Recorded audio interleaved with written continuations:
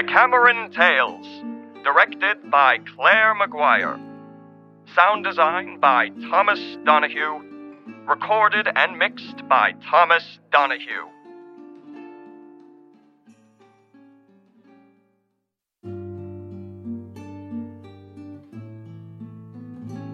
It's early evening, the time of La Passeggiata.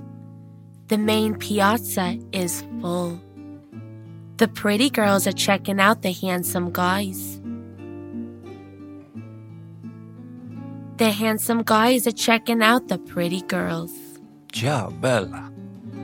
In fact, everybody is checking somebody out.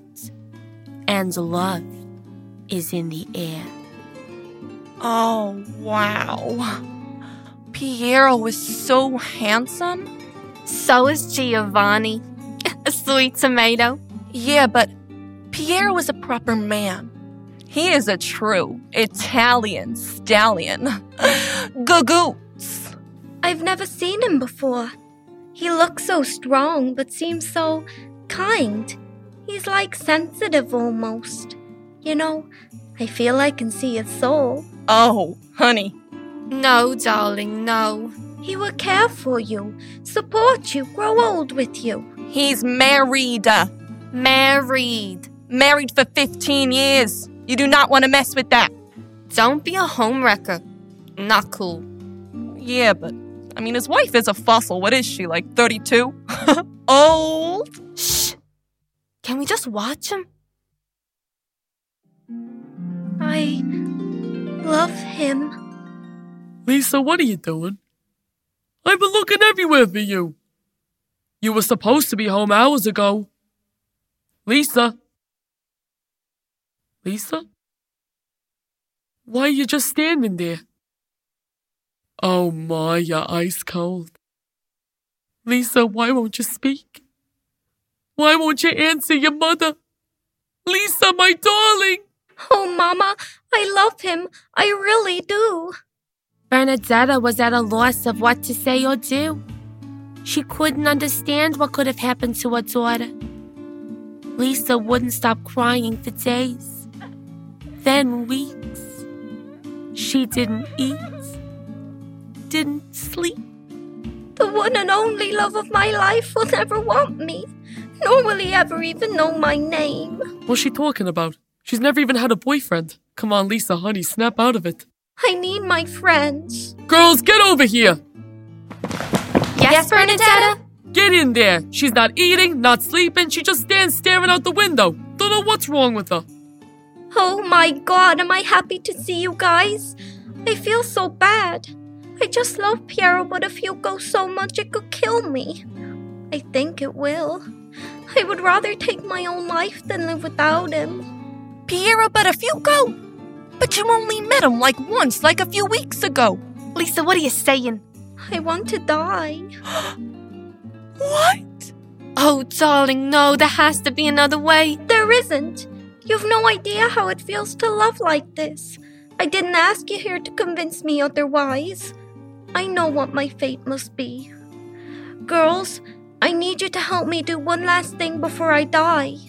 I understand. If in your heart you feel like this, what else can you do? Oh my God. Can you believe this? We're here for you, baby girl. My heart is set. If you're not going to change your mind, as I can tell you're not then. What do you need us to do? Oh, thank you, girls. I knew you wouldn't let me down. What I need is for you to help me sing a song. Huh? I don't get it. If I am to die, I couldn't bear to die without Piero, but if you go knowing how much I love him. That is so romantic. I've written him a song. This is so sad. I feel so emotional. Let this not be a time of sorrow, girls. Think of it as my going away party. And so, later that day, after an intense rehearsal, the girls arrived at the house of Piero Buttafuoco. Wow, it's a nice house. I hope his wife's not here. Bestir thyself, O love, go to my and tell him of pains I endure. Tell him that I'm close to death because I hide my longing for fear. I cry thee mercy, my dear. Hi, ladies. What brings you to the neighborhood? Who the hell is making all that racket? Hey, honey, calm down. The girls were just singing a little song here. I love you. Listen, honey, don't worry. Bada bing, bada boom. It happens all the time. Take it easy, Amada. Come on, give the girl a break. It was a beautiful song. She needs to find a man of her own. Don't be hard on her, baby. Come on. Can't help it if this keeps happening. It's just that Butterfuco magic. Please help her. She's got it bad. She hasn't eaten in 3 weeks. It's true. If she can't have you, and she can't, she wants to die. Okay. We'll find her a man of her own, because he's taken, you know what I'm saying, honey? Now let me think. Perdicone. My nephew. He's shy, but... So she. What's your name, Angel Cake? Lisa. Lisa. I want to thank you for your beautiful song. It is a great honor you have bestowed upon me, and one that I would like to repay. Unfortunately, as I am married, I cannot share in the love you have offered. However, I would like you to accept this young man we found for you. My nephew, Perdicone. I knew I would be considered mad for falling for you, Piero. I knew that you were you when I was a nobody and it could never work. But love works in mysterious ways and... Okay, wrap it up, honey. I will never stop loving you, and I will do anything for you. Oh my God. Get a grip. Therefore, I do accept this man you have chosen for me, and I will always be grateful to you. No! You can't do this. I know we were going along with the story, but seriously, you can't just change your mind and say, that's okay, I'll marry this other random man because you want me to. Pampine, I'm surprised you came up with this story. I told you it was my nanny's. She told me that was how she met my granddad. Really? And they're still together. Yeah, 57 years. Wow. I'm lost for words. Did you actually write that song? Yes, I did.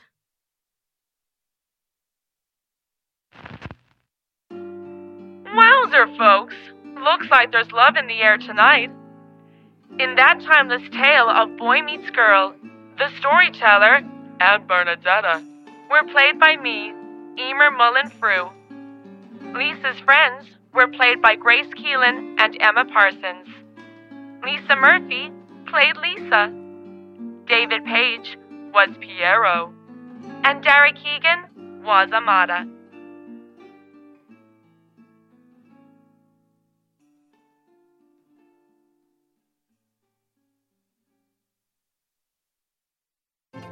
It's only been a week and yet it feels like we've always been here. I wish I could afford to live here forever. Oh, to be rich. Money isn't everything. The only people who say that are the people who have money. Would you marry for love or money? Hopefully I wouldn't have to choose. Careful if you do. You could end up like Mona Sismonda in the next story.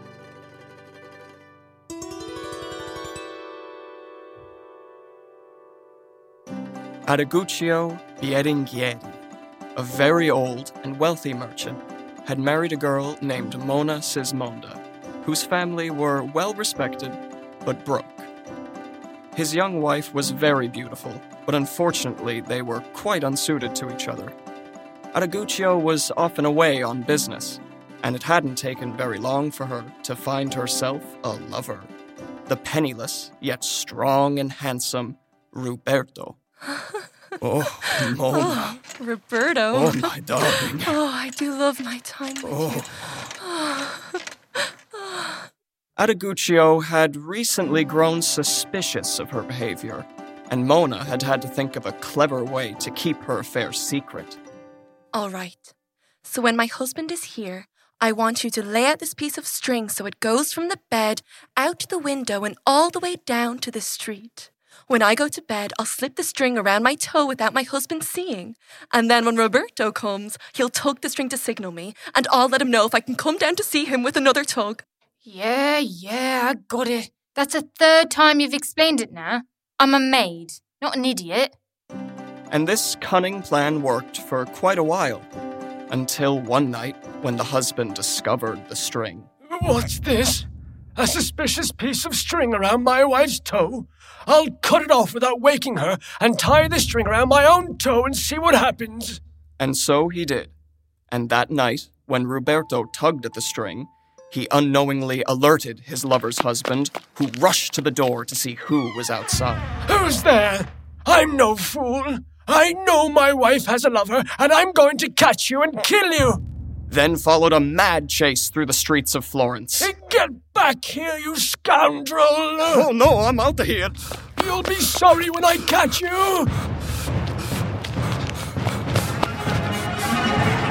No one's going to catch me. You're going to wish you never messed with me. Help! This psycho's going to kill me. Get out of the way! I'm gonna get you. Get back here, you...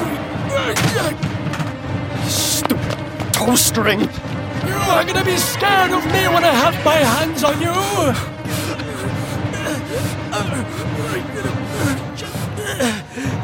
Quick! Maid, change places with me and get into the bed before my husband comes back! Ooh, ouch! I'll cut off your hair so the whole town will know what you've done. Oh, for God's sake, oh, have mercy! Oh, my hair! Adeguccio was so blinded by his fury that in the dark, he did not realize that the voice belonged to the maid and not his wife. That's right. Run away, you wicked woman. I'll go to your family and tell them about the fine way that you've behaved. I want them to take you away from here, for let me assure you, you're not going to stay in this house any longer. And off he went to his wife's mother and brothers to see what they had to say about her salacious behavior. And so I cut off her hair to teach her a lesson, and now I hope you'll join me in giving her a good dressing down. Shocking. Our sister, how could she? We'll teach her not to ruin the sanctity of marriage. Let's go. Tormenting him enough to want to cut off your beautiful hair. Oh, Mona, what have you done? Mother, brothers, how nice to see you. But what has brought you here at this hour? What the hell are they doing here? Your husband has told us about your despicable behavior. Having an affair while he's working hard day and night to provide for you. Oh, my beautiful daughter, what have you done? Mother, don't cry. Husband, what are they talking about? Why are you bringing so much shame on us by presenting me as a whore, even though we both know I am nothing of the sort? And why are you lying about my hair? You didn't cut off my hair. She revealed to them her beautiful long hair. Your hair! Your hair! Your hair! Your hair! But your hair! I cut off your hair! It's here in my pocket, look! Didn't I tell you boys your sister was better than that? All this fuss about nothing. Adeguccio, you ought to be ashamed of yourself, telling such stories. What? You evil woman! Tell them the truth! Didn't I come back here after giving chase to your lover? Didn't I cut off your hair? Oh, Mother. Everyone might think he's a good man, but let me tell you, this man who wishes to be thought of as a worthy husband and upstanding citizen.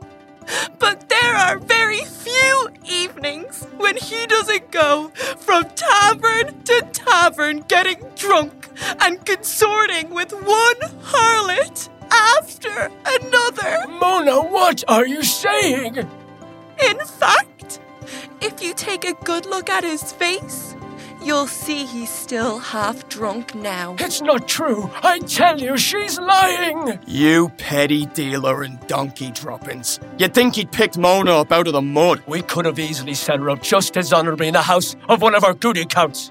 Even if she had no more than a piece of bread for her dowry, instead our mother gave her to you, just because you were rich. Yeah, This guy's got the most virtuous girl in all of Florence, but is not ashamed to call her a whore in front of her family? By God, you will bear it no longer. He is not worthy of having a girl like Mona. He ought to be killed! Please! Stop! I forgive him. I forgive you, my husband. And you must all forgive him too. After all, he's absolutely loaded, and I'm on to a good thing here. Please, I beg you. After all, I do believe in the sanctity of marriage. Very well, my precious daughter. We will do as you wish and leave. But Araguccio, if you ever say one word against my daughter again, we'll have you kicked from one end of Florence to the other. Good day. How could you, Mona? I gave you everything you could wish for. I know, Aggie, darling, but not quite everything. How could you bring that up again, You'll what? My dearest husband? I don't think you'll ever say or do anything against me again. Will you, my darling?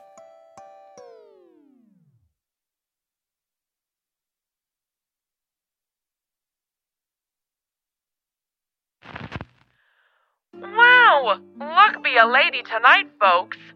Mona's story was told by Louis Keogh, who also played brother number 2. Grace Keelan was Mona. Fiona Bergen was the maid. Dimpna Heffernan voiced the mother. And Matt Lenihan was both Araguccio and Brother 1.